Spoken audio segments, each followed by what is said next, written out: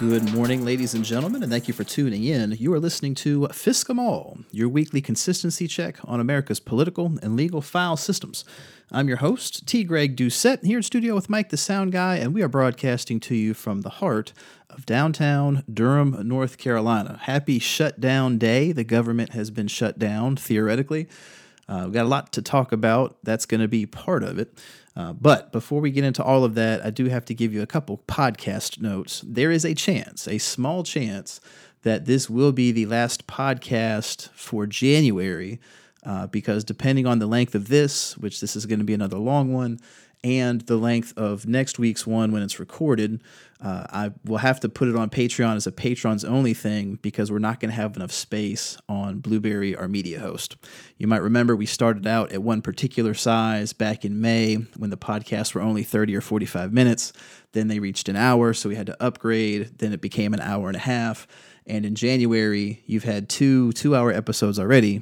Plus, there are 5 Mondays, so you're getting an extra episode theoretically on top of that than a normal month, and it's just not going to fit. I'm going to try and blaze through all this stuff quickly, but know now that if you do not see an episode next Monday, it is because it's on the Patreon page, and only our patrons are able to see it because Patreon gives me separate storage to store it.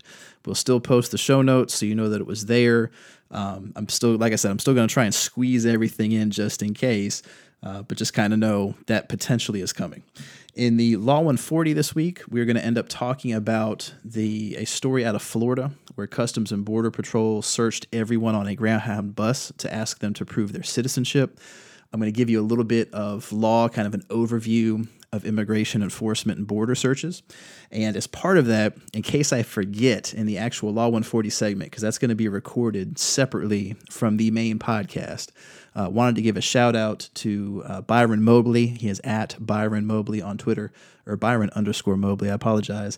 And I don't know the person's name, but Amy EP9, at Amy EP9. The two of them both sent me a lot of stuff to look at because I don't do immigration law, and immigration law is wildly fucking complex. So thank you to both of those. I'm going to try and remember to thank you both again during the Law 140 segment, but this was a change to what we were originally going to cover as part of the Law 140 because it became a bunch of requests all at once late in the afternoon as this story was kind of blowing up on Twitter. So I had to scrap what we were originally going to do. I've now got to go record something separately, send it to Mike, have him slice and dice it overnight. So I just want to make sure that, if I forget when I get home to record it, you have not been forgotten. Thank you both. So as far as normal podcast stuff, you hear me say this every week. Join the conversation online if you haven't already. We are at Fisk 'em All on Twitter. That is at FSCKEMALL. You can leave us a comment on our website, fiskemall.com. That is FSCKEMALL.com. If you'd like to become one of our patrons, you can go to, I did it. 2 weeks ago I did it. Last week I did not. This time I did it. If you want to become one of our patrons on Patreon, go to patreon.com/Fisk. That is patreon.com/FSCK. One of these times, I will consistently 2 weeks in a row be able to get that out of my mouth without screwing up and saying Patreon the first time when I'm trying to say patron. It will happen. Also, if you like what you hear during this episode or any of the other ones, please leave us a review on Apple Podcasts or Stitcher. We wanted to get to 150 before the end of the month. We are at 146. We are only 4 reviews away. So if you have not left us a review, please do so, and I would appreciate it.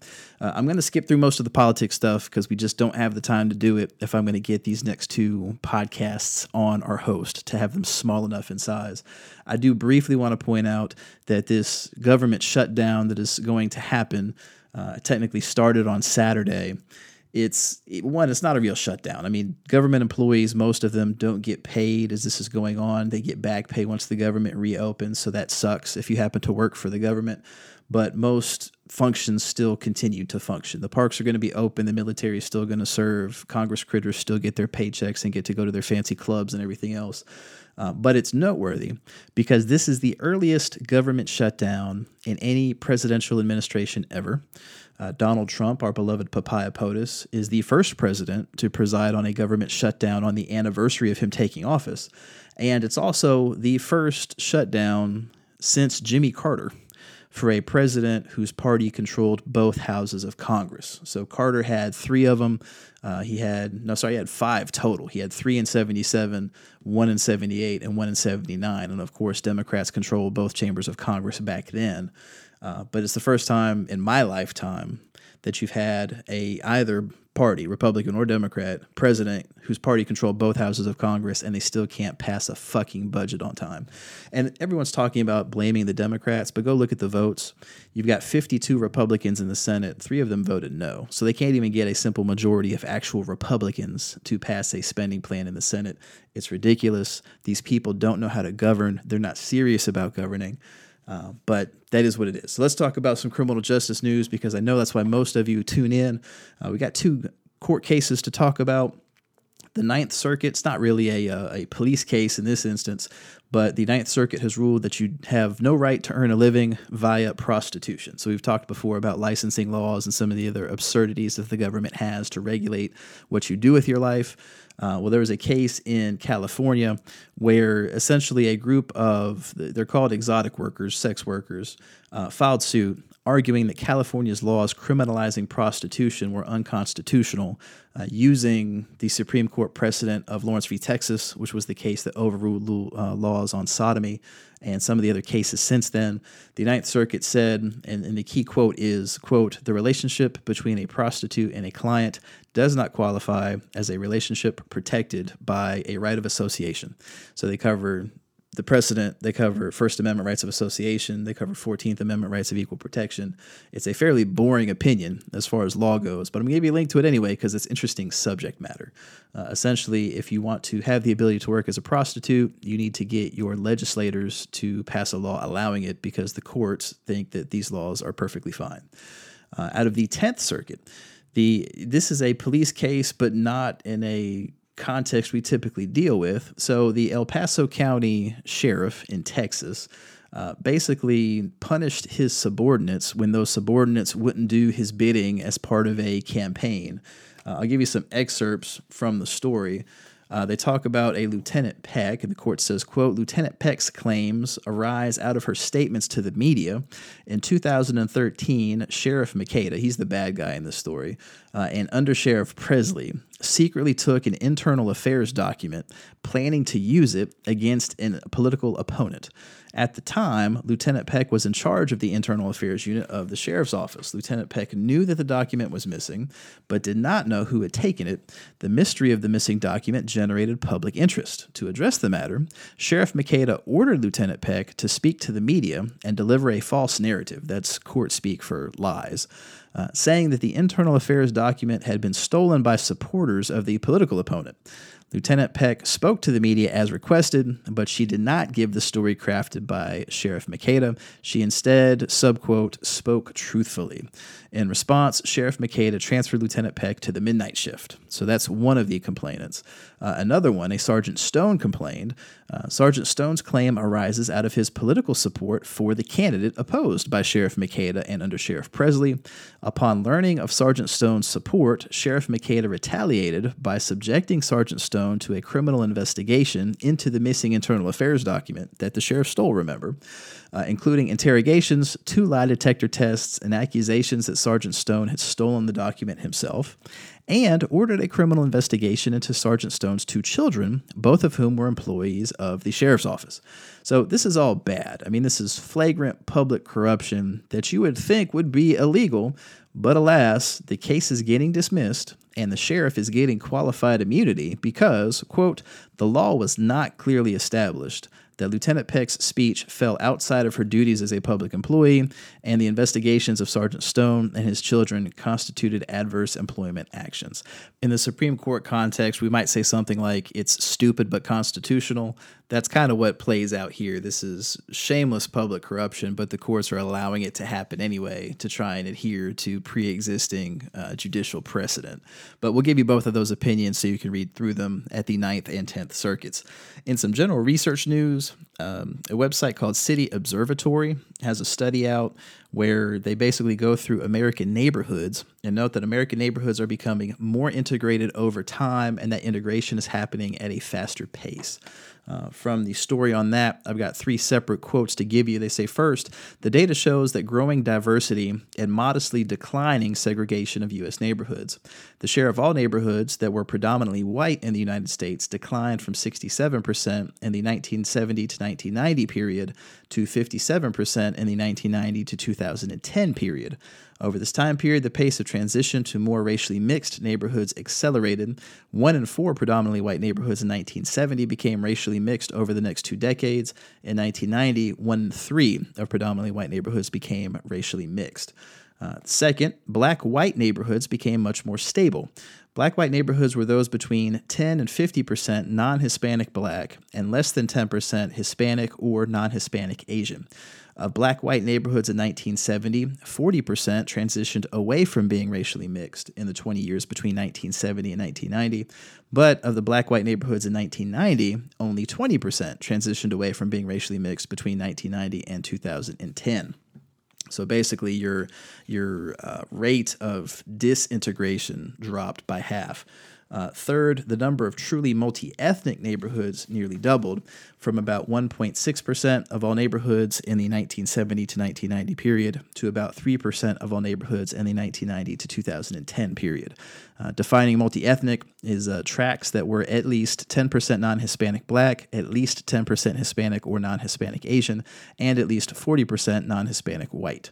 Once they became multi-ethnic from 1990 to 2010, about 90% of them remained multi-ethnic for the next 20 years.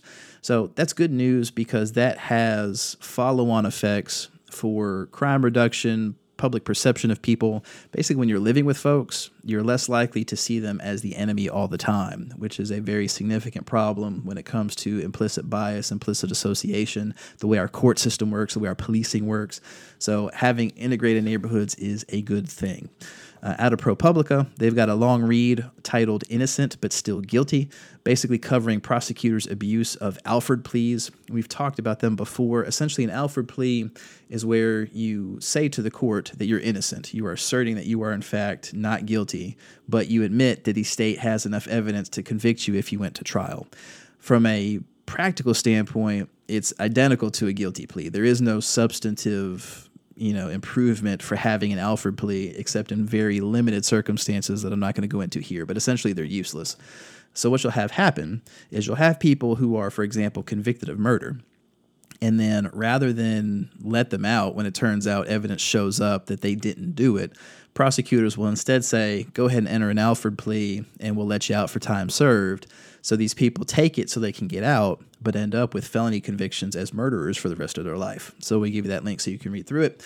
And then University of Washington researchers have put together a story looking at Twitter and the Russia propaganda account. So basically Twitter has notified its users of, I think it was over 1,000 accounts. Don't quote me on the number, but it was a lot of them. Basically, these Twitter accounts that were set up by Russia, the Russian government, and were very active in the 2016 election. They've sent out notices of who the accounts are, and if you have interacted with them, they've given you a heads up.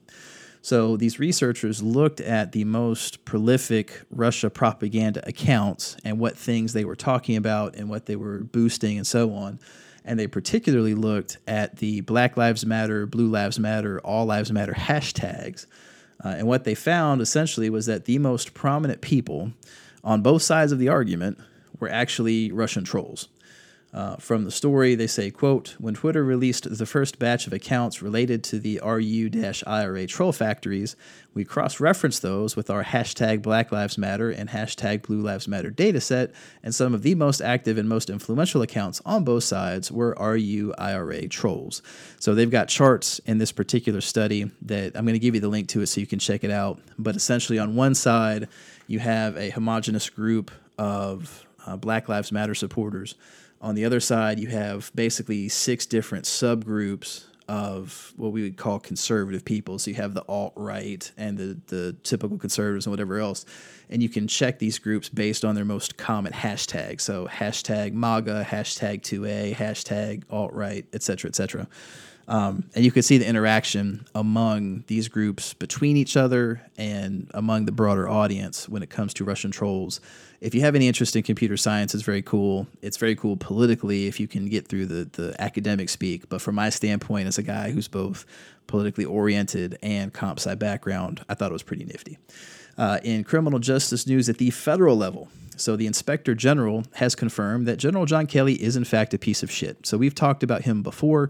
I'm not a fan, have not been a fan for some time, was very leery of him because in one of my prior episodes I said, dude broke the law when he was Secretary of Homeland Security. And I caught flack for it because apparently that's not a nice thing to say to someone who's a general. Well, as part of the review by the Homeland Security Inspector General Service, so basically nearly all government departments have an Inspector General to look into allegations of wrongdoing. Well, as part of this from the story, it says, quote, and this is a story from Slate kind of laying out what has gone on. Story says, quote, on January 27th, 2017, Donald Trump issued an executive order prohibiting individuals from 7 Muslim-majority countries from entering the United States. In the following days, several federal judges blocked parts of the ban, and 1 week later, U.S. District Court Judge James Robart froze the entire thing. Civil rights groups alleged that Customs and Border Protection officers charged with enforcing the policy had violated those court orders, limiting their authority.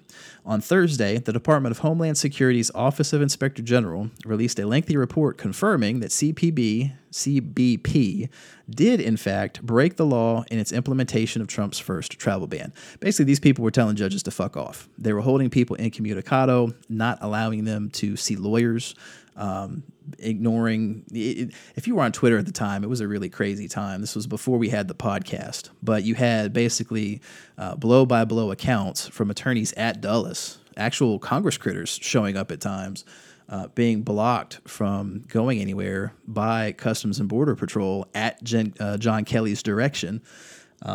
Total violation of the law, probably going to get away with it anyway because, of course, now he's the chief of staff. But it's nice to know that the government did, in fact, confirm that I was right. Also, Immigrations and Customs Enforcement is still locking people up in solitary confinement as punishment for not participating in a quote-unquote voluntary labor program. From the story, it says, quote, officials at a privately run Immigration and Customs Enforcement detention center in rural Georgia locked an immigrant detainee in solitary confinement last November as punishment for encouraging fellow detainees to stop working in a labor program that ICE says is strictly voluntary anyway. Shoaib Ahmed, a 24-year-old who immigrated to America to escape political persecution in Bangladesh, told The Intercept, that's the company that's reporting this, that the privately run detention center placed him in isolation for 10 days after an officer overheard him simply saying, quote, no work tomorrow, unquote. Ahmed said he was just expressing frustration over the detention center, run by prison contractor CoreCivic, having delayed his weekly paycheck of $20 for work in the facility's kitchen. These folks get paid $1 a day, by the way. In state-by-state news, out of Alaska and Anchorage, the state has admitted that police and prosecutors were eavesdropping on conversations between defendants and their attorneys and recording them. From the story, it says, quote, for 4 years, a tucked-away monitoring system in a certain visitation room at the Anchorage jail recorded conversations between attorneys and their clients, defendants in criminal court, without anyone knowing. And that anyone is a bit of an exaggeration. The police and the prosecutors knew. Quinlan Steiner, the state public defender, in December learned from the state that the recordings were secretly and routinely made from 2012 to 2016. The files were automatically recorded over every 30 days. The new information was circulated last month to about 120 Alaska criminal defense lawyers. And this is the funny part, state corrections officials say the recordings were not listened to or provided to law enforcement. Generally, that's a magic word. It's a magic word because it continues, quote, in one case, that did happen. If you actually think it was only one case, I do, in fact, have oceanfront property in Oklahoma I would love to sell you. So that's out of Alaska. In Arizona, video has been released of Customs and Border Patrol officers kicking over jugs of water and other supplies that folks leave to make sure that folks don't die in the desert. CBP is like, fuck it, we're just going to go ahead and toss it anyway. From the story, it says, quote, United States Border Patrol agents routinely vandalize containers of water and other supplies left in the Arizona desert. condemning people to die of thirst in baking temperatures. In a report published on Wednesday, two Tucson-based humanitarian groups said the agents committed the alleged sabotage with impunity in an attempt to deter and punish people who illegally cross from Mexico. So if you happen to cross the border illegally, you deserve to die, apparently. That's the view of Customs and Border Patrol. In California, we got 4 stories there out of Auburn. This is not a police story. This is just ridiculous bullshit. A homeowners association, as a sidebar, I tell people all the time, HOAs are proof that the Soviets won the Cold War. A homeowners association in Auburn has ordered all residents to keep their garage doors open or face a $200 per day fine. From the story, it says, quote, the rule calls for residents with garages to keep them open from 8 a.m. to 4 p.m. Monday through Friday. Apparently, there was a report that someone was having another person live in their garage, which violated the restrictive covenants for this particular development. So they have now ordered everyone to give burglars basically free access. I mean, can you imagine having your garage door open during the hours when you're at work? If I wanted to go rob someone, that would be the place to go. I would check out that neighborhood quickly, because you'd have free pickings or whatever the hell's in your garage. It's ridiculous. So that's out of Auburn. And Daly City. Family of a Warren Ragudo, 34 years old, called police to have basically him be checked on because he was having a psychotic episode. He was acting out of control, yelling, screaming and shaking, and growling at one point. You already know how this is going. Officers arrived. Ragudo became angry. And from the story, it says, quote, he didn't attack them, but was physically uncooperative when the officers needed to bring him under control to assess whether he needed a psychiatric evaluation. So that's all very bland way of saying they tased him until he died. So this guy is now dead. That is in Daly. In Long Beach, 24-year-old Luis Perez has been killed by the Long Beach police for bicycle infractions. Yes, you heard that correctly. From the story, it says, quote, after being pulled over for the bicycle infractions, Perez allegedly refused to comply with what police said were lawful detention commands.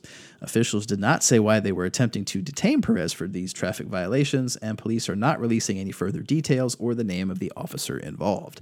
So just know, if you commit a bicycle infraction in California, you too deserve to die. In Los Angeles, the third rule of Fisk, there are no new stories, only new names and new jurisdictions. You might remember we talked about Maryland and how the police were running an entire drug distribution ring. Los Angeles County Sheriff's Deputy has been charged with operating a full-blown drug trafficking operation under using the badge, essentially. From the story, it says, quote, a Los Angeles County Sheriff's Deputy has been charged with operating a large-scale drug trafficking scheme in which he boasted that he hired other law enforcement officers to provide security to dealers and could assault people for his clients. Deputy Kenneth Collins and 3 other men were arrested by FBI agents Tuesday morning in a sting operation when they arrived to what they thought was a drug deal. Last year, an undercover agent met with Collins while posing as the relative of a wealthy investor looking to finance an illegal marijuana grow house. The deputy offered to provide security and said he had 3 teams already working in the region, including one that was protecting an illegal marijuana grow house disguised as an auto repair shop. At another meeting to discuss the security plan for the grow house, Collins showed off his sheriff's badge and lifted his shirt to show a gun in his waistband. He later said that he could provide teams of security made up of cops who travel with guns, and boasted that he and 2 comrades were hired by a client to set ablaze an $85,000 Cadillac truck in order to intimidate someone. So that is your Los Angeles County Sheriff's Department. And I got to tell you, stuff like this doesn't happen without coworkers knowing about it. So even though 4 guys have been arrested, you got to imagine there are more deputies that knew this was going on. So those stories are out of California. In Colorado, out of Colorado Springs, taxpayers will be shelling out $2,471,350 to settle a sex discrimination claim by several of the police department officers. From the story, it says, quote, the officers claimed that a physical abilities test that was adopted by the department discriminated against women over 40. Consequences within the department for failing the mandatory test included being put on light duty status and a 6-month performance improvement plan. Those who didn't pass the test after 6 months were terminated. So that's out of Colorado. That's going to be a lot of money for taxpayers to pay out on that one. In Florida, we got a couple of stories down there in Fort Lauderdale. So this is the one that the Law 140 is going to be about. There's a video that went viral on Twitter of Customs and Border Patrol boarding a Greyhound bus and asking every single person for proof of citizenship. So we're going to talk about that, but the gist of it is that's totally legal, and it sucks. Out of Palm Beach County, so taking the third rule of Fisk a bit far when you have two stories in the same week. Sheriff's Deputy Marquita Perez has been arrested for dealing drugs in her case. She had more than 16 pounds of marijuana on her. Her husband was arrested first and tried to claim that his wife didn't know anything about it. Of course, the wife, the deputy, denied that she knew anything about it, but you will be shocked to find out that that was a lie. From the story, it says, quote, deputies executed a search warrant at the couple's home and found 16.87 pounds of marijuana divvied up into numerous heat-sealed bags and a duffel bag, suitcase, trunk, and backpack. DNA testing showed the couple as contributors to DNA on at least 4 bags of marijuana, meaning the wife knew what was going on. The sheriff's deputy lied to investigators. At Vero Beach, police have been caught on security camera basically disconnecting a guy's surveillance system, even though they had no reason to talk to him at all.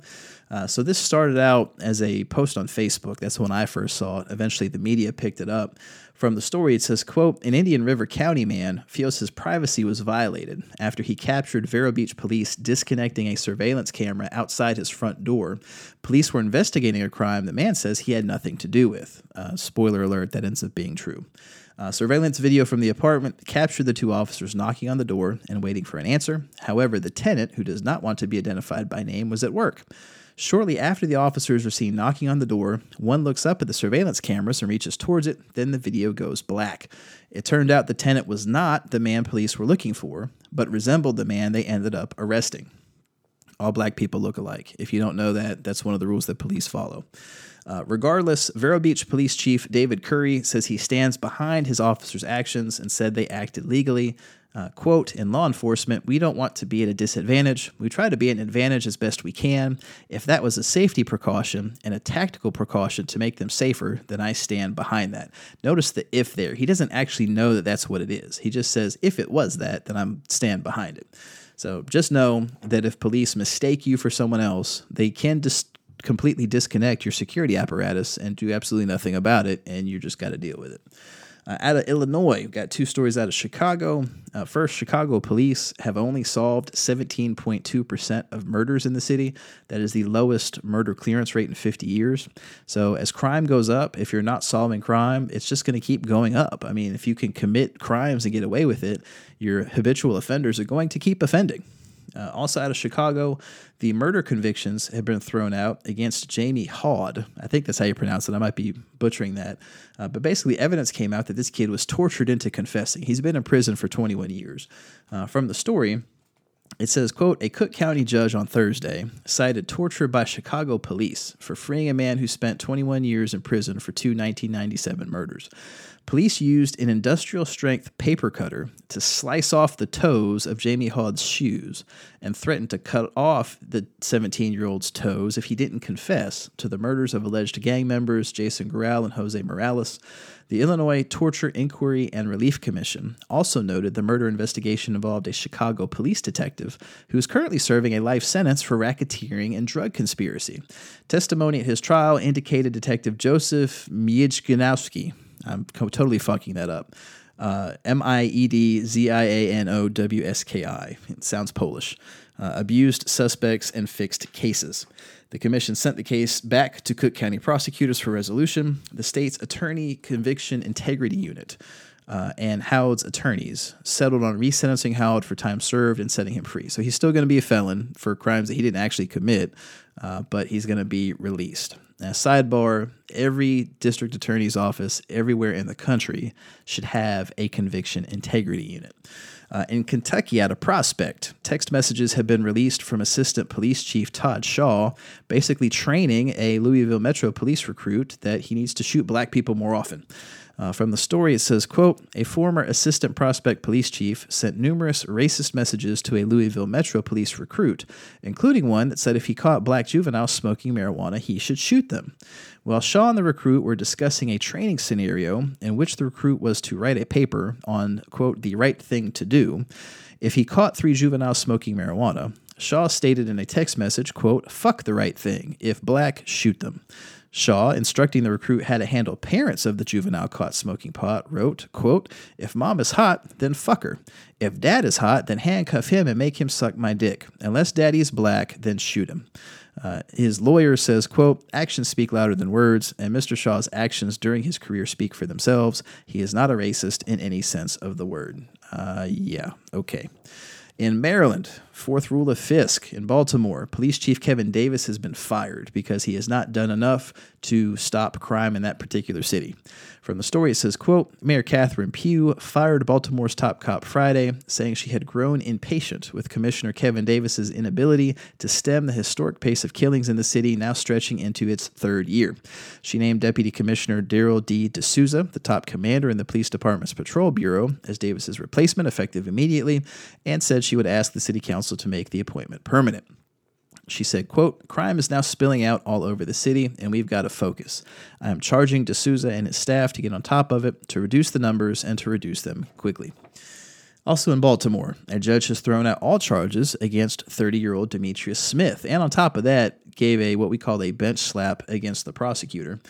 From the story, it says, quote, in a hearing in Baltimore City Circuit Court, a judge threw out Demetrius Smith's conviction for a shooting he has long insisted he did not commit, and chastised the prosecutor in the case for making several misrepresentations to the court.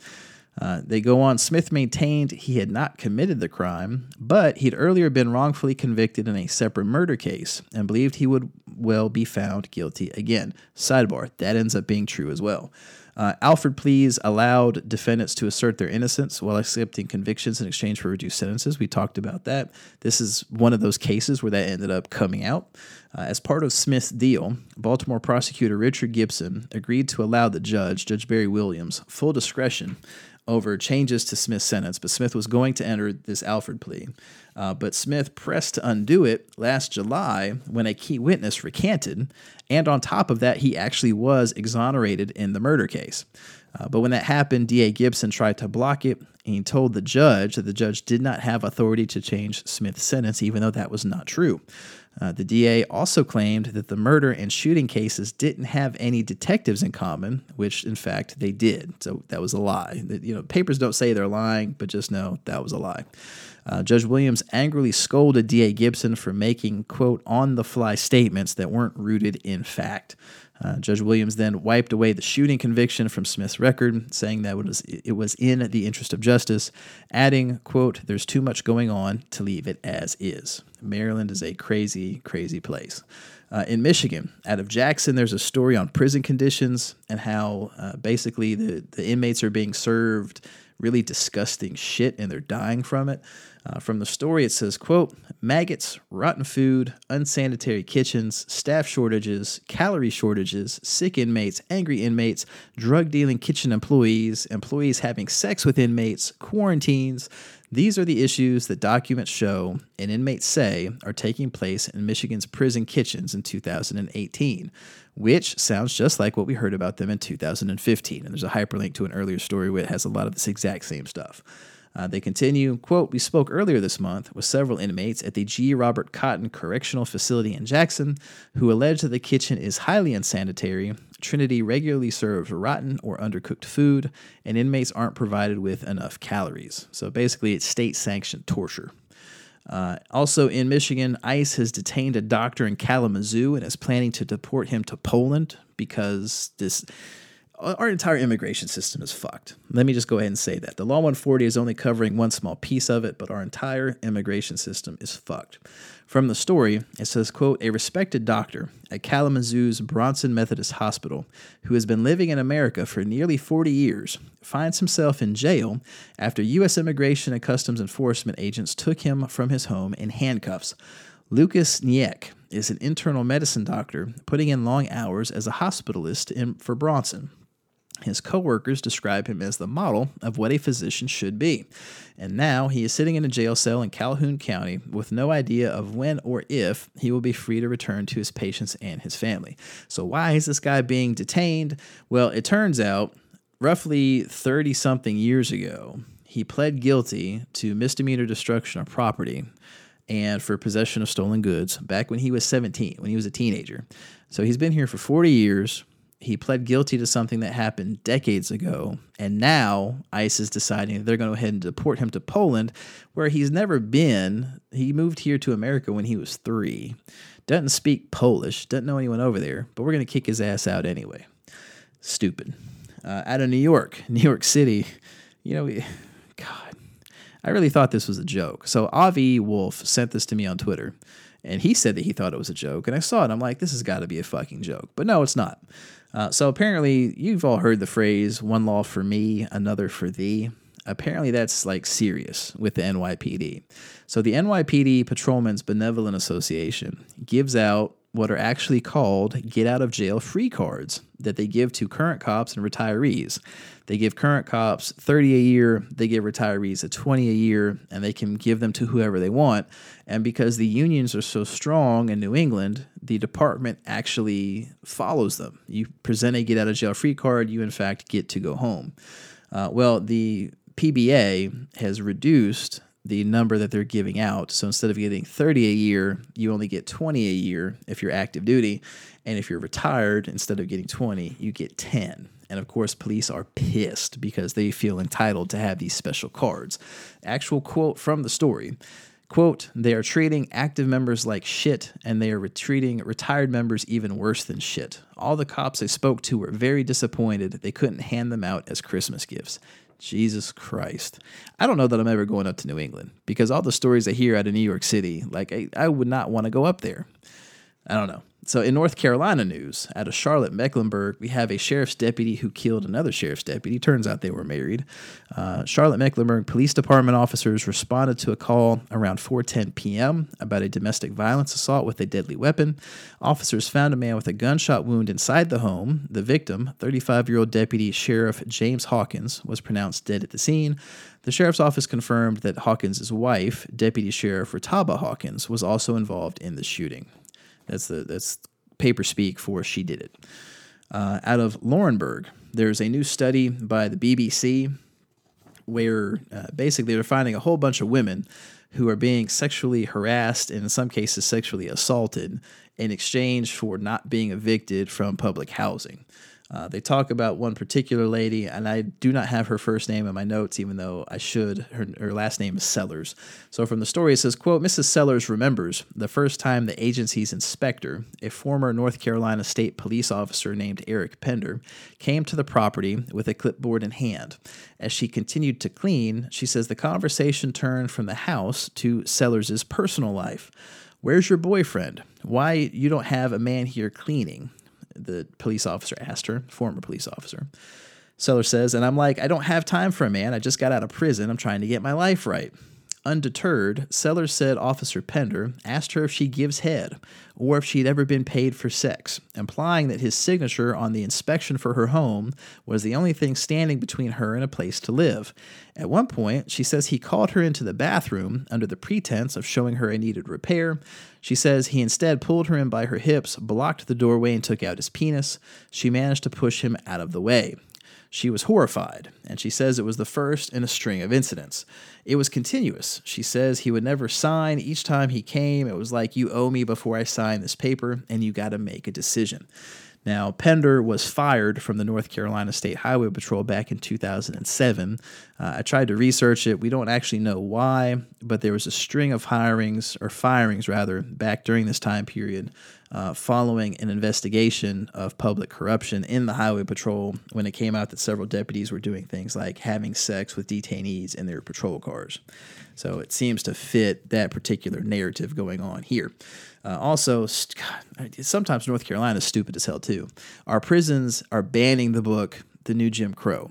If you've not read it, if you've not heard about it, it's a book on mass incarceration and racial disparities in the justice system, which at this point, if you've been listening to this podcast for the past few months, you know is basically fact, and there's a shitload of data to back it up.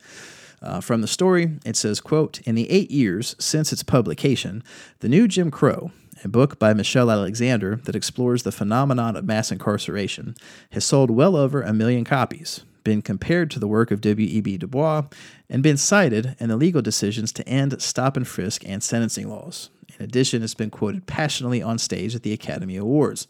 But for the 130,000 adults in prison in North Carolina, and in Florida as well, the book is strictly off limits. In North Carolina's prisons, The New Jim Crow has been banned multiple times, most recently on February 24th of 2017, when it was deemed, quote, likely to provoke confrontation between racial groups, unquote. State policy dictates that such bans can last only for a year, so the book will be permitted in the state's prisons late next month unless it is banned again, which it probably will be. I don't know why. Well, I do know why. I was going to say I don't know why we wouldn't want people to get factual information, but you don't want prisoners to know how grossly unfair they're being treated, because then they might do things like have a fucking uprising. So we do have some good news in North Carolina. Don't let it be said that I don't share good news. So last week we had a snowstorm that ended up being much larger than people anticipated. We initially thought it was only going to be an inch or so. We ended up, in my part of Durham, we got about 10 inches. Durham police officer J.J. Berizande saved 2 women from an icy creek. So basically this lady's car went down an embankment, ended up in a creek. The car was fully submerged. The 2 of them were standing in this ice-cold water up to their waist. Corporal Berizande just jumped in and rescued them both. So one woman was in her 30s, one was in her 60s. So props to him. We do have some good police out there.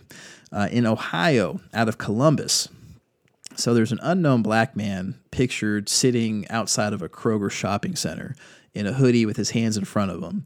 And there's an officer standing about 15 feet away with his pistol drawn, and it's held behind his back. And this picture was shared on Facebook. People talked about it, and no one really knew what was going on. Well, the police have issued a statement to the local media saying that this guy was suicidal and armed with a knife. Now, he may very well have been suicidal. Why you would pull a gun in anticipation of killing him, I don't really know. But you can see his hands. There is no knife. And subsequent reports on Twitter, I don't know if they're accurate or not, say that he was searched and no knife was found. So, well, that is what it is. You hear the phrase, a picture's worth 1,000 words. It's just very disheartening to see that's how Columbus conducts itself. Out of Franklin County, speaking of disappointing ways that the police conduct themselves, a deputy sheriff shot and killed 16-year-old Joseph Haynes inside a courthouse. From the story, it says, quote, "Chaos unfolded Wednesday afternoon in a hallway outside a Franklin County courtroom when a scuffle involving a teenage defendant, his family members, and a deputy ended in fatal gunfire. The Franklin County Sheriff's Office deputy, who was knocked to the ground, fired a single shot, killing 16-year-old Joseph Edward Haynes of the Hilltop. Joseph was a little out of sorts because of how things went at the hearing." That's what his attorney told the Columbus Dispatch. Quote, "The officer threatened to lock him up, and a scuffle broke out. Joseph was resisting, and that's when there was a scuffle." The attorney said that she backed away as a bunch of people tried to break up the struggle, then heard the gunshot. Haynes was hit by the bullet in the abdomen and rushed to Ohio Health Grant Medical Center, where he was pronounced dead. The deputy was taken to Ohio Health Riverside Methodist Hospital with non-life-threatening injuries. Here's my problem. When you go into a courthouse, there are metal detectors. There are wands. There are conveyor belts with x-ray machines. Some cases, you got dogs that'll sniff you for contraband. This kid was unarmed. They knew he was unarmed. This is just part of the job. The kid does not have a weapon by virtue of being inside the courthouse. There's no basis for you to shoot him, even if he's being pissed, even if there's a scuffle. You tase him, you take out your nightstick and you beat the shit out of him, but you don't have to kill him. We need to get to a point where we recognize you don't have to meet every potential act of, resistance as something that merits the death penalty. That's not how the fucking country is supposed to work. Out of Oklahoma, and speaking of things that the country is not supposed to work, out of Tulsa, a 41-year-old unarmed black man, Adam James, has had all charges against him dismissed after spending months trying to prove that he was arrested for over-complying. Yes, that is an actual phrase. Basically, based on police reports and subsequent investigation, a pair of sheriff's deputies pulled him over, thinking that he was driving while intoxicated.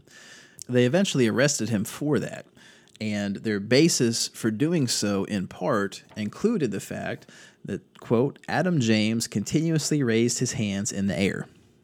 He was over-obeying.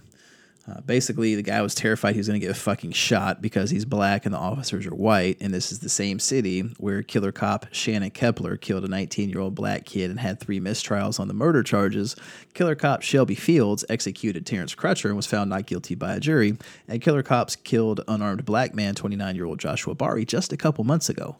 We're going to let all of that ride. He got arrested for DWI because he kept putting his hands in the air.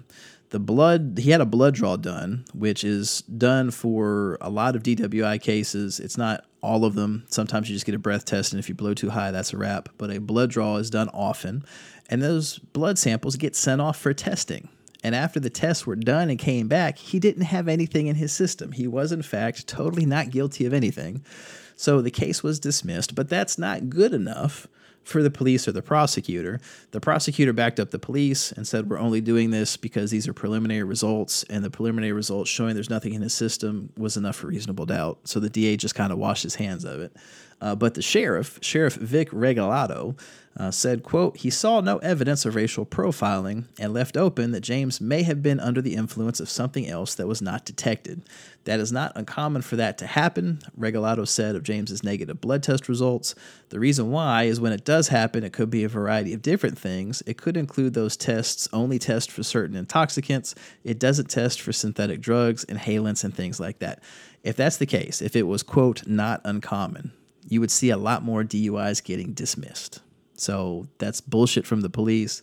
The fact is they arrested this guy because they were trying to show off. You learn if you read further down the story that the deputy who arrested him, his wife was with him in the car during the traffic stop and arrest. So basically he was trying to be a cowboy and show off for the missus.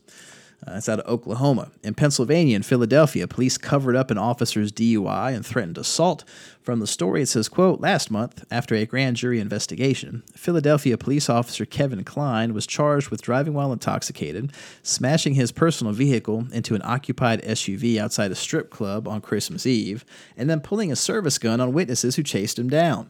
The grand jury presentment also sheds light on how police handled the incident, alleging that the supervising officer on the scene ordered a colleague to drive Klein home while doing nothing to test him for drugs or alcohol or to seek witnesses. According to the report, the supervisor, Sergeant Thomas Cairns, told the grand jurors, quote, if I was in the habit of gathering information about crimes and looking for witnesses, I could never get anything done. It's just not practical. Holy shit. I see why Larry Krasner got elected DA. I hope he can help clean house, because if that's the type of police you got, y'all are in fucking trouble. Out of Pittsburgh, taxpayers are going to shell out $5.5 million to Leon Ford. This is the guy who was shot and paralyzed back in 2012 by killer cop David Derbish. I guess technically he's not a killer cop since Ford didn't die, but he certainly tried. Basically, Ford was shot after a traffic stop, and he ended up being paralyzed. So now he's going to have to deal with that for the rest of his life. The city's going to give him $5.5 million. Out of Tennessee, in Memphis, the Barber Police, and this Barber is not a city, it's a profession. The Barber Police cited Elias Zarate for the heinous crime of cutting hair without a high school diploma. So this is another one of the long read stories in Reason Magazine. In a prior podcast, we talked about their licensing laws and how absurd it is that to be a cosmetologist, you got to have like this bazillion hours of training that you don't have to be a cop. Well, this is the same type of thing, but applied to barbers. Basically, Tennessee barber cops caught up with Elias Zarate on January 18th of 2017. Zarate was working upstairs at the Revolution Studio, a small barbershop on trendy Front Street in downtown Memphis. The job, which he had held for only a few weeks before getting busted, was like a dream come true. He learned to cut hair while helping out in his uncle's barbershop as a kid, and he had honed his skills over the years by cutting his siblings' and friends' hair. At Revolution, Zarate had served clientele from ordinary working class to members of the Memphis Grizzlies, the local NBA team. He was hit with a $1,500 penalty, followed by $600 in additional fees that included court costs, attorney's fees, and the expense of the investigation that had busted him.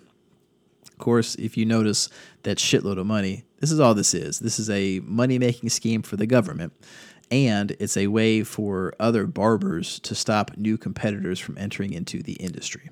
So we give you the link to that story. That's in Tennessee, out of Texas, in Comal County, or Comal. I don't know how to pronounce it. Apologies to my Texas listeners.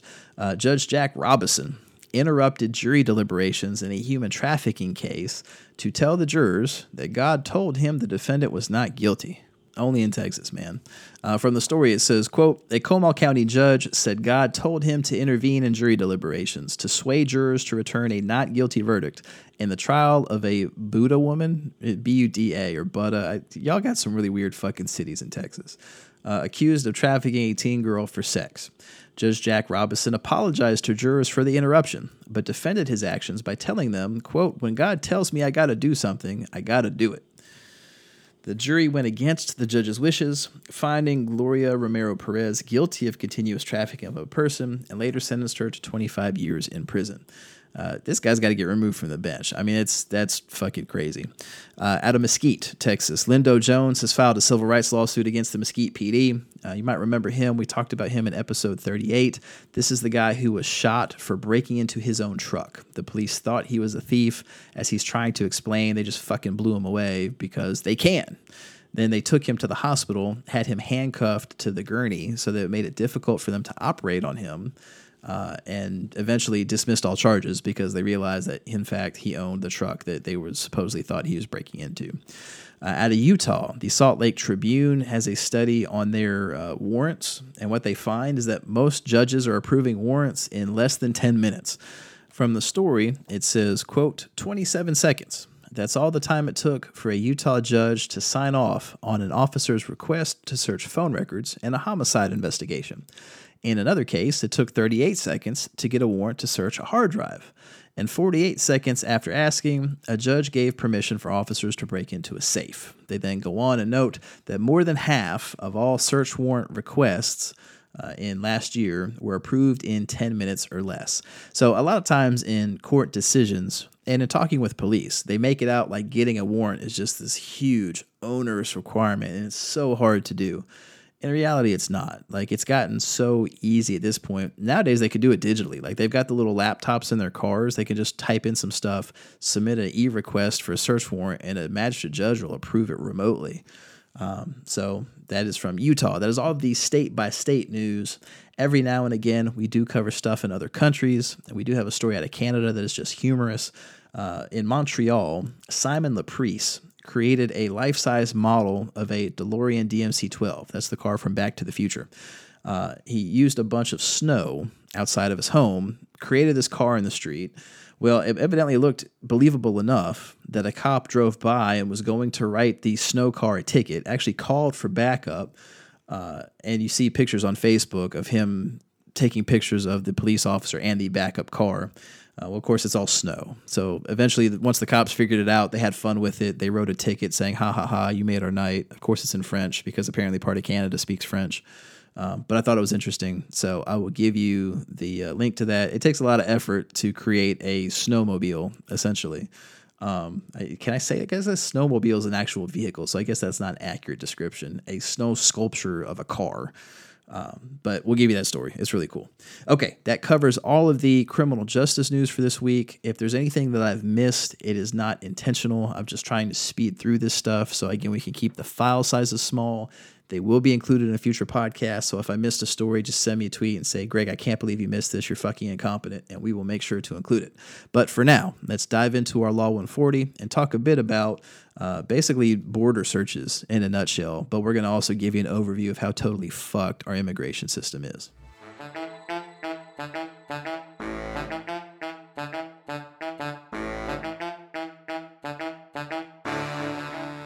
All right, thank you for sticking with us through the break, folks. I am now at La Chateau T-Dot on the southwest section of Durham, North Carolina, recording the Law 140 for this week, and it's going to be on immigration. Now, there are a couple things that I need to go over. First, I am not an immigration attorney. I have no experience with immigration law at all whatsoever. So me doing this Law 140 is based on me reading through statutes and case law and giving you my best interpretation that I can using my legal knowledge and expertise. I also know that immigration is probably the most complicated area of law outside of tax, like in terms of just how dense it is, because you've got the law, you've got a immigration appeals board, I think it's called. Don't quote me on that particular Board of Immigration Appeals, BIA. That's what it is. So there's actually a similar board in the tax context. You've got regulations. You got a whole bunch of shit together. So it's very complex. It's very convoluted. If you're going to do it and do it well, it needs to be the only thing that you do. And I don't do that. I do drug defense. I believe in fighting the government on a regular basis. Not to say that immigration folks don't. I know they do, but I like being able to win every now and again, and it's kind of hard in the immigration world. Also want to give a special shout out again to Byron Mobley. He is at Byron_Mobley on Twitter. You'll see us talk back and forth every now and again. And Amy EP9, so at Amy EP9, because the two of them, I sent out a tweet saying, hey, we're going to try and do this for Law 140. Can my immigration friends point me in the right direction? And the two of them sent me basically what I needed to know. I mean, it's still a very rough crash course. I don't know how accurate this is going to be. I think it's accurate, but if you happen to be an immigration attorney and you hear it and you want to like saw your ears off because it's so bad, tweet me corrections, let me know, and we will put them on the Twitter feed to make sure that everyone is fully informed on how this stuff works.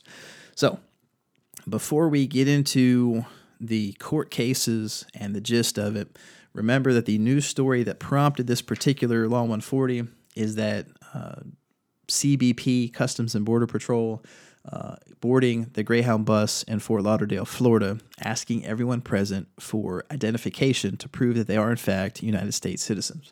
What you're going to find, as the spoiler alert for this Law 140, is that basically that is legal, even though it sucks. But it should not be legal, and that needs to be fixed. So let's go do some history for a little bit. As part of the American Revolution, the basis for why that stuff happened, there was a lot of shit that England did in the colonies that the founders and the people around them were not happy with.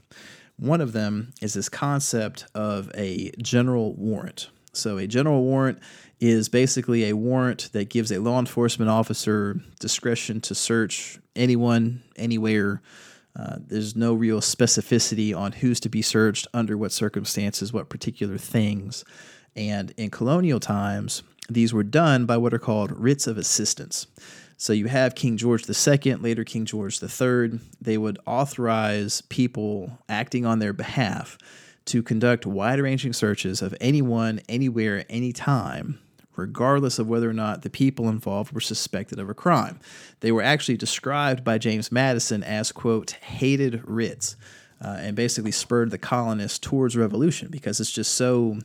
it's like you've seen in movies where police can kind of come in and do whatever they want with you. That was normal daily life for the colonists.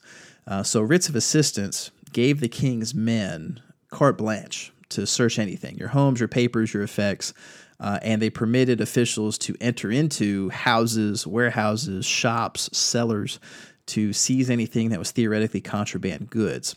And the crazy part is they didn't have any judicial oversight. So they basically gave absolute unlimited discretion to the officers that are carrying them out, and the writs themselves were valid for the entire lifetime of the king who issued them. So you have King George II or III issue this at one point, and they stay in effect until the king dies. So you basically have a writ that theoretically could last for decades without any kind of judicial oversight. So when we adopted the Constitution, the framework of the Constitution itself tried to limit some of that power, and then you later had the amendments in the Bill of Rights, and the Fourth Amendment in particular that we're going to cover. So just kind of keep all of that in the back of your mind, that the rebellion that led to the United States of America was rooted in part on general warrants and the fact that they suck. So second rule of Fisk, when you're going through law stuff, you got to start at the source.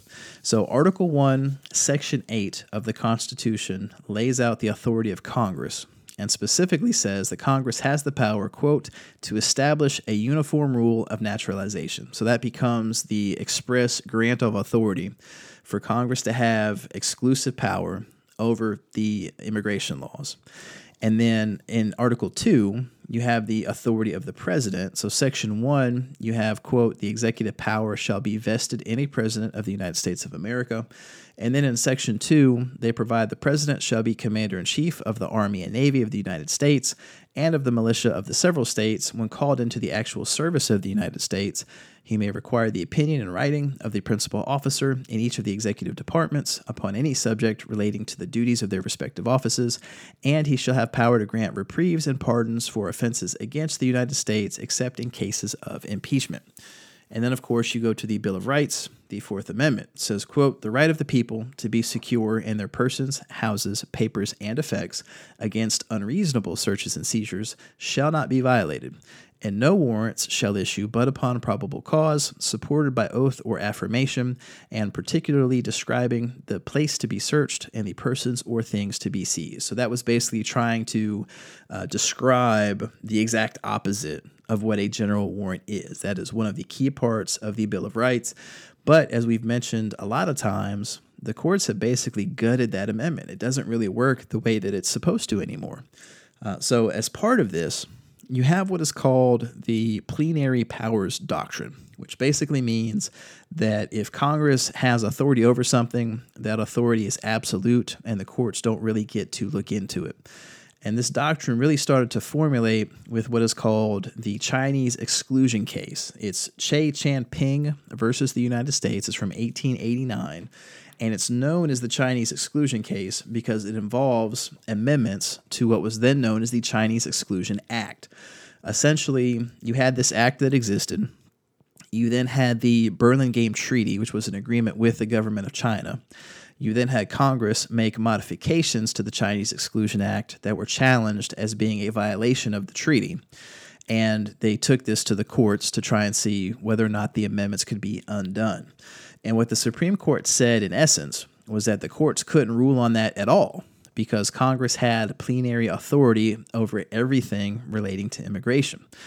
From the opinion, they say, quote, the appeal involves a consideration of the validity of the Act of Congress of October 1st, 1888, prohibiting Chinese laborers from entering the United States who had departed before its passage, having a certificate issued under the Act of 1882, as amended by the Act of 1884, granting them permission to return. The validity of the act is assailed as being, in effect, an expulsion from the country of Chinese laborers, in violation of existing treaties between the United States and the government of China, and of rights vested in them under the laws of Congress. The court then continued, saying, quote, if the power mentioned is vested in Congress, any reflection upon its motives or the motives of any of its members in exercising it would be entirely uncalled for. This court is not a censor of the morals of other departments of the government. It is not invested with any authority to pass judgment upon the motives of their conduct. When once it is established that Congress possesses the power to pass an act, our province ends with its construction and its application to cases as they are presented for determination. So that plenary powers doctrine is important because what you'll find is that pursuant to their authority to enact immigration rules, a uniform rule of naturalization, Congress has enacted a lot of statutes. So the main one is the INA, the Immigration and Nationality Act, and that is basically the overwhelming bulk of everything relating to immigration. So it's Chapter 8 of the United States Code. It was first passed in 1952. So before then, you had immigration statutes kind of sprinkled about the U.S. Code. The 1952 INA puts all of that together into Chapter 8. It was revised in 1965. It was revised again in 1990, kind of tinkering with the quotas for admission from different countries. And pretty much everything you need to know about the immigration law is buried in there somewhere.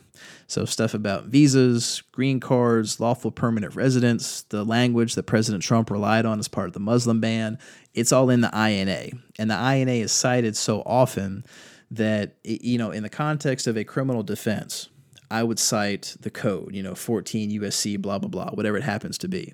The INA, you don't typically refer to the code at all, 8 USC, whatever. They just say INA section 237 or whatever else, So as a comparative thing, you do the same thing with the Internal Revenue Code. The Internal Revenue Code of 86 is so frequently cited that rather than citing the particular statute, you cite Internal Revenue Code section whatever. In addition to that, you have IRERA or IRERA. I'm not sure quite how you pronounce it. It's the IIRAIRA, the Illegal Immigration Reform and Immigrant Responsibility Act of 1996. This did a couple things. So it changed the INA to provide that if you're an immigrant who's in the United States unlawfully for somewhere between 6 months and a year, so less than a year but more than 6 months, if you end up, you have to stay outside of the United States for 3 years if you try to come in legally. So if you're here illegally for 6 months, you want to apply for actually being here, you first have to leave and stay out for 3 years. If you're here for more than a year, so 366 days, and you decide that you want to apply to stay, you have to leave the United States for 10 years. And then if you return to the United States during those periods of exclusion without getting a pardon from the president first, you can't even apply for a waiver until 10 years have passed. So it's this wildly punitive change to the immigration rules that makes it damn near impossible for most people who are currently here illegally to ever get any kind of path to come out of the shadows to get a visa or whatever else. That's part of why the immigration discussion is such a clusterfuck, is because of this particular law from 1996. In addition to that, IRERA created Section 287G. Now, we've talked about that before. That is the section of federal law that allows the federal government to enter into agreements with local and state police to enable those local officers to enforce federal immigration rules. And then, as a sidebar, it also banned in-state tuition to anyone who's here illegally. So if you happen to be running a university, North Carolina has 16 public universities and a residential high school, you're not allowed to offer in-state tuition rates to anyone who is here illegally unless you also offer in-state tuition rates to everyone else in the entire country. So that's any school that receives Department of Education money, which is pretty much everybody because we all rely on student loans. So in the context of border searches, the discussion comes up about what is called the 100-mile Constitution-free zone. That is how us defense attorneys refer to it. And a lot of folks have asked, is that an actual thing? Does it actually exist? And the answer is yes. It is actually part of the INA. So if you go to the INA, section 287.1, that provides the definitions, they define the external boundary of the country as, quote, the land boundaries and the territorial sea of the United States extending 12 nautical miles from the baselines of the United States determined in accordance with international law. So that's the external boundary of the country. And then a reasonable distance is defined as within 100 air miles from any external boundary of the United States or any shorter distance which may be fixed by the Chief Patrol Agent for CBP or the Special Agent in charge for ICE, or so far as the power to board and search aircraft is concerned, any distance fixed pursuant to paragraph B of this section. And it goes on to explain how they do that for airports. But the gist of it is the ability of Customs and Border Patrol, Immigration and Customs Enforcement, anyone else to ask you for your papers basically extends 100 miles from the border and 100 miles around any international airport, which if you look at it, becomes the entire state of Florida, nearly all of New England, all of Hawaii, and pretty much every major population area everywhere else in the country. So folks are, freaked out by that. How is that legal? Well, it turns out the Supreme Court has interpreted the immigration laws on a lot of different cases, and all of them really don't turn out in favor of the citizens. So let's first talk about non-citizens. In a lot of cases, non-citizens don't get much of any rights in the immigration context. So they have some rights when it comes to due process, equal protection, because we mentioned both the 5th and 14th Amendments reference persons as opposed to citizens. But in the immigration context, they don't get much of anything at all. But one of the important cases is Shaughnessy versus United States ex rel Mezei. So ex rel is an abbreviation for Latin of ex relatione, which basically means on behalf of. So in this particular instance, Mezei is what we would call the real party in interest, but because of the nature of the case, it was the United States government that was sued by the Attorney General. So the Attorney General is suing the United States. So this was a case that happened back in 1953. So it was argued in 52, decided in 53. Keep in mind, this is back during the Korean War. So Korea, I think, was 50 to 53. Don't quote me on that if you're a history buff. I think that's it. But in the opinion, as they're laying out what has happened, the court says, quote, "This case concerns an alien immigrant permanently excluded from the United States on security grounds, but stranded in his temporary haven on Ellis Island because other countries will not take him back. The issue is whether the Attorney General's continued exclusion of respondent without a hearing amounts to an unlawful detention, so the courts may admit him temporarily to the United States on bond until arrangements are made for his departure abroad." Basically, you read as you go through the opinion, you find out this guy's lived in the United States for 25 years. He went to Hungary for 18 months. And then when he came back, the American government said, nope, we're not going to take you back because of confidential information that we have. And then other countries wouldn't let him in either. So he was trapped on Ellis Island. He got off the boat, walked on to Ellis Island, and was stuck there for the better part of a year because he couldn't leave and couldn't stay.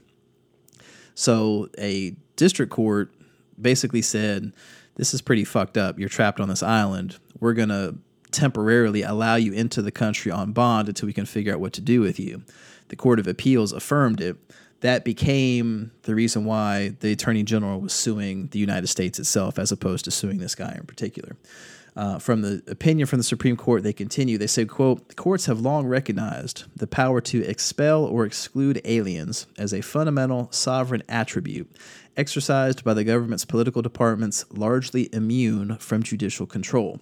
It is true that aliens who have once passed through our gates, even illegally, may be expelled only after proceedings conforming to traditional standards of fairness encompassed in due process of law.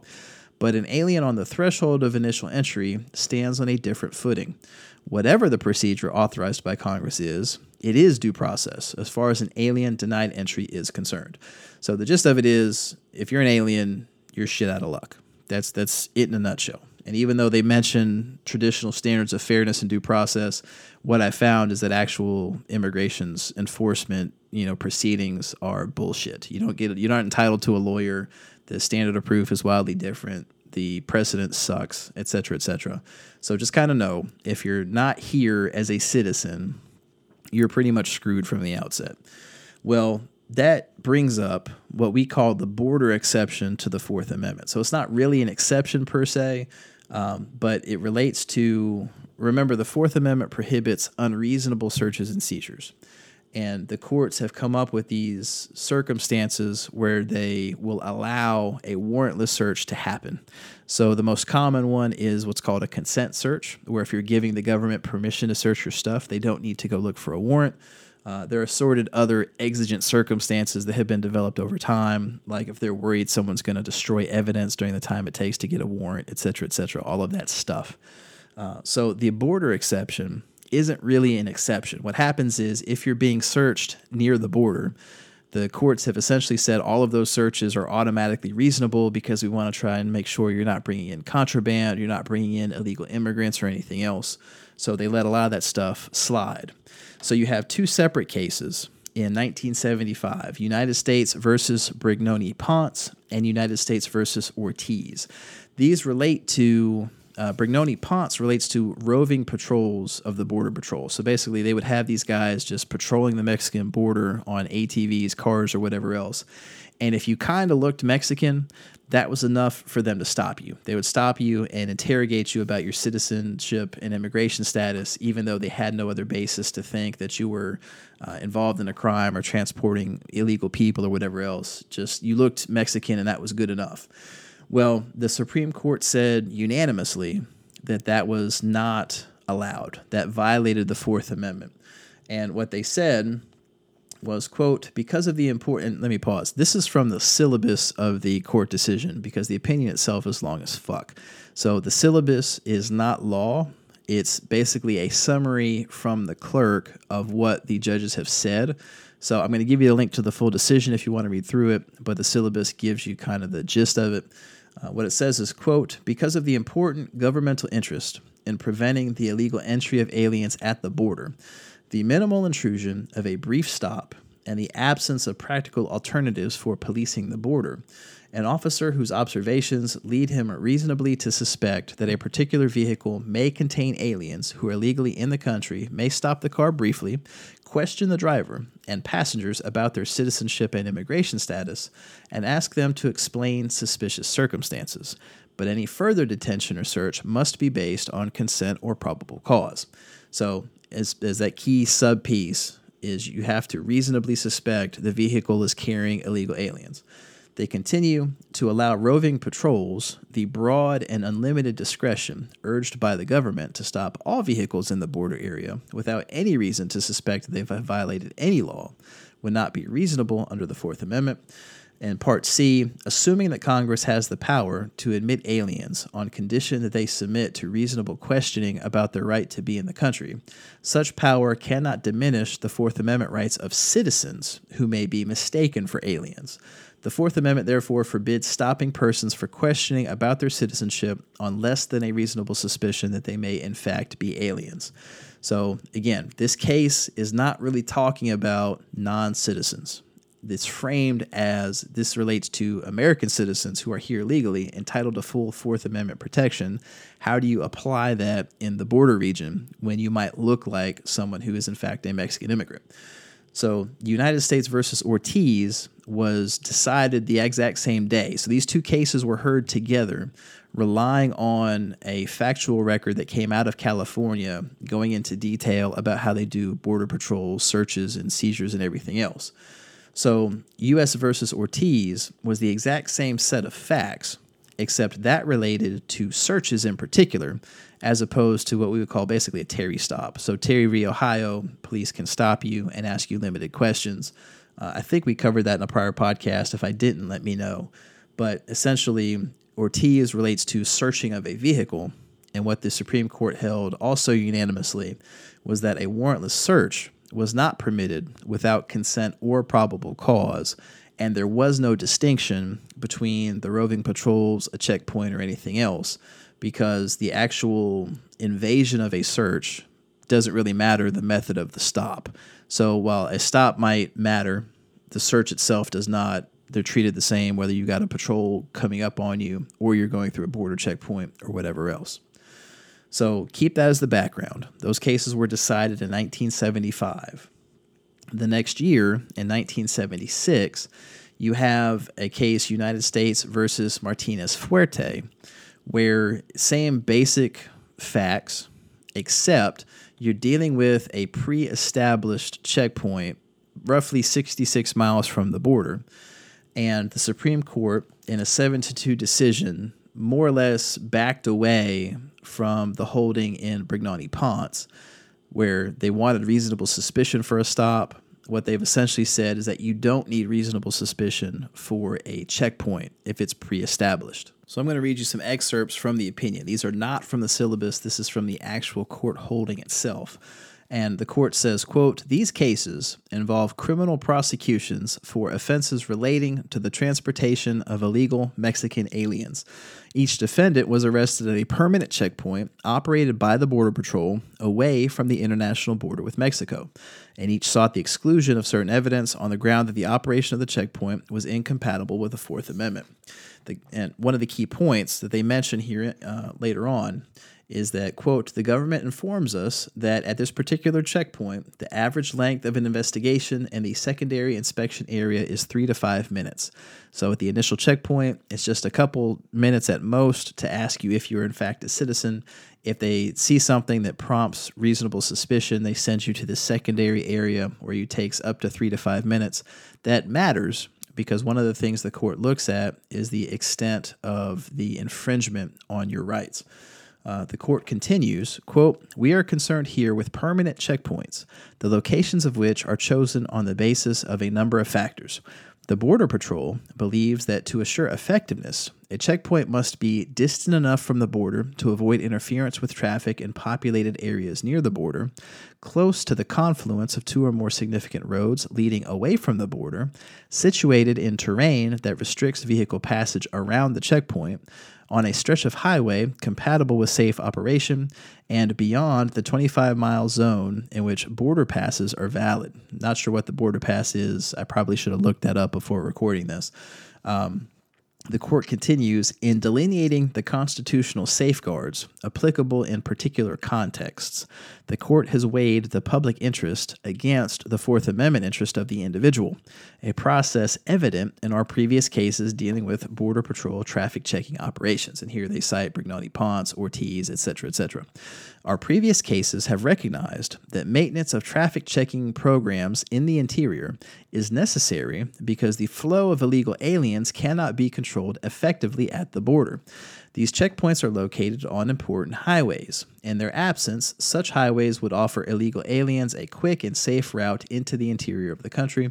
Routine checkpoint inquiries apprehend many smugglers and illegal aliens who succumb to the lure of such highways, and the prospect of such inquiries forces others onto less efficient roads that are less heavily traveled, slowing their movement and making them more vulnerable to detection by roving patrols.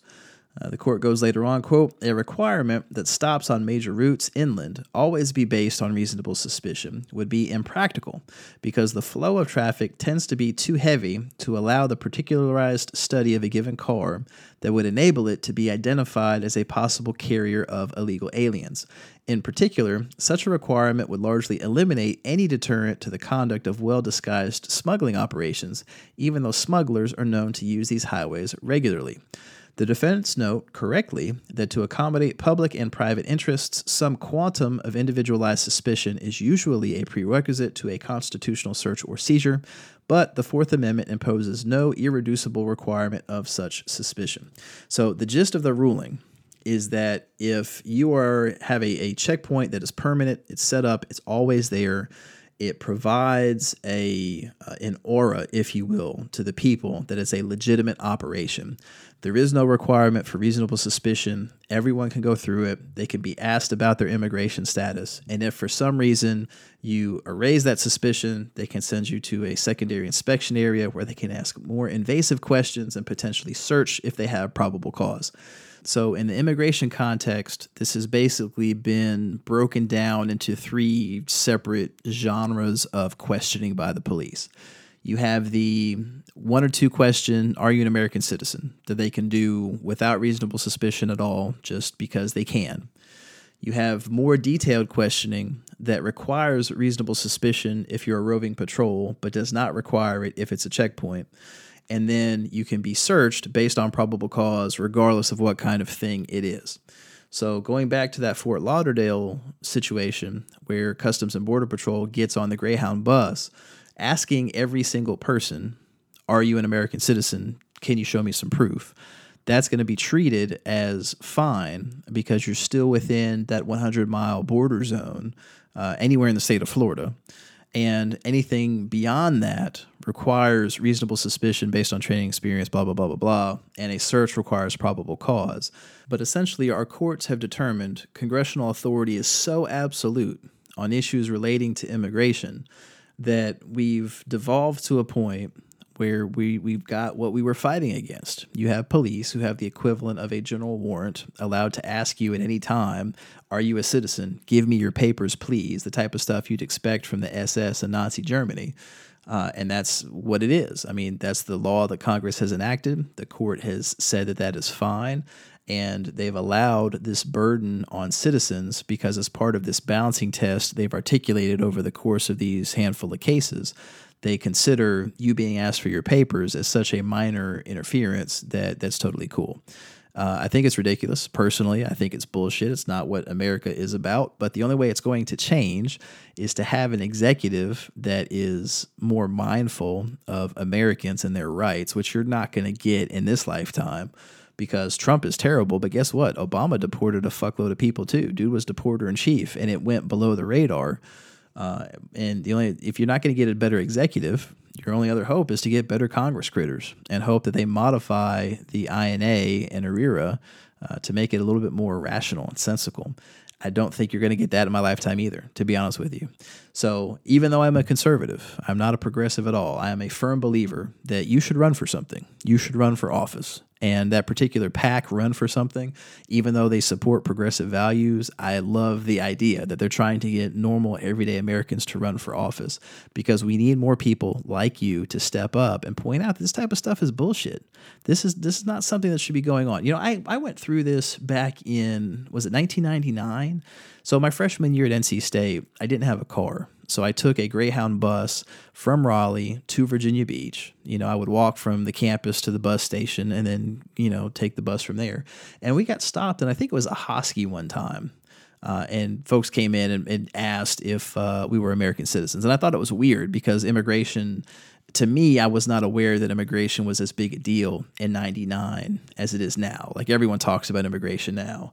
But apparently it was a big deal back then, too, because we were passed in 96.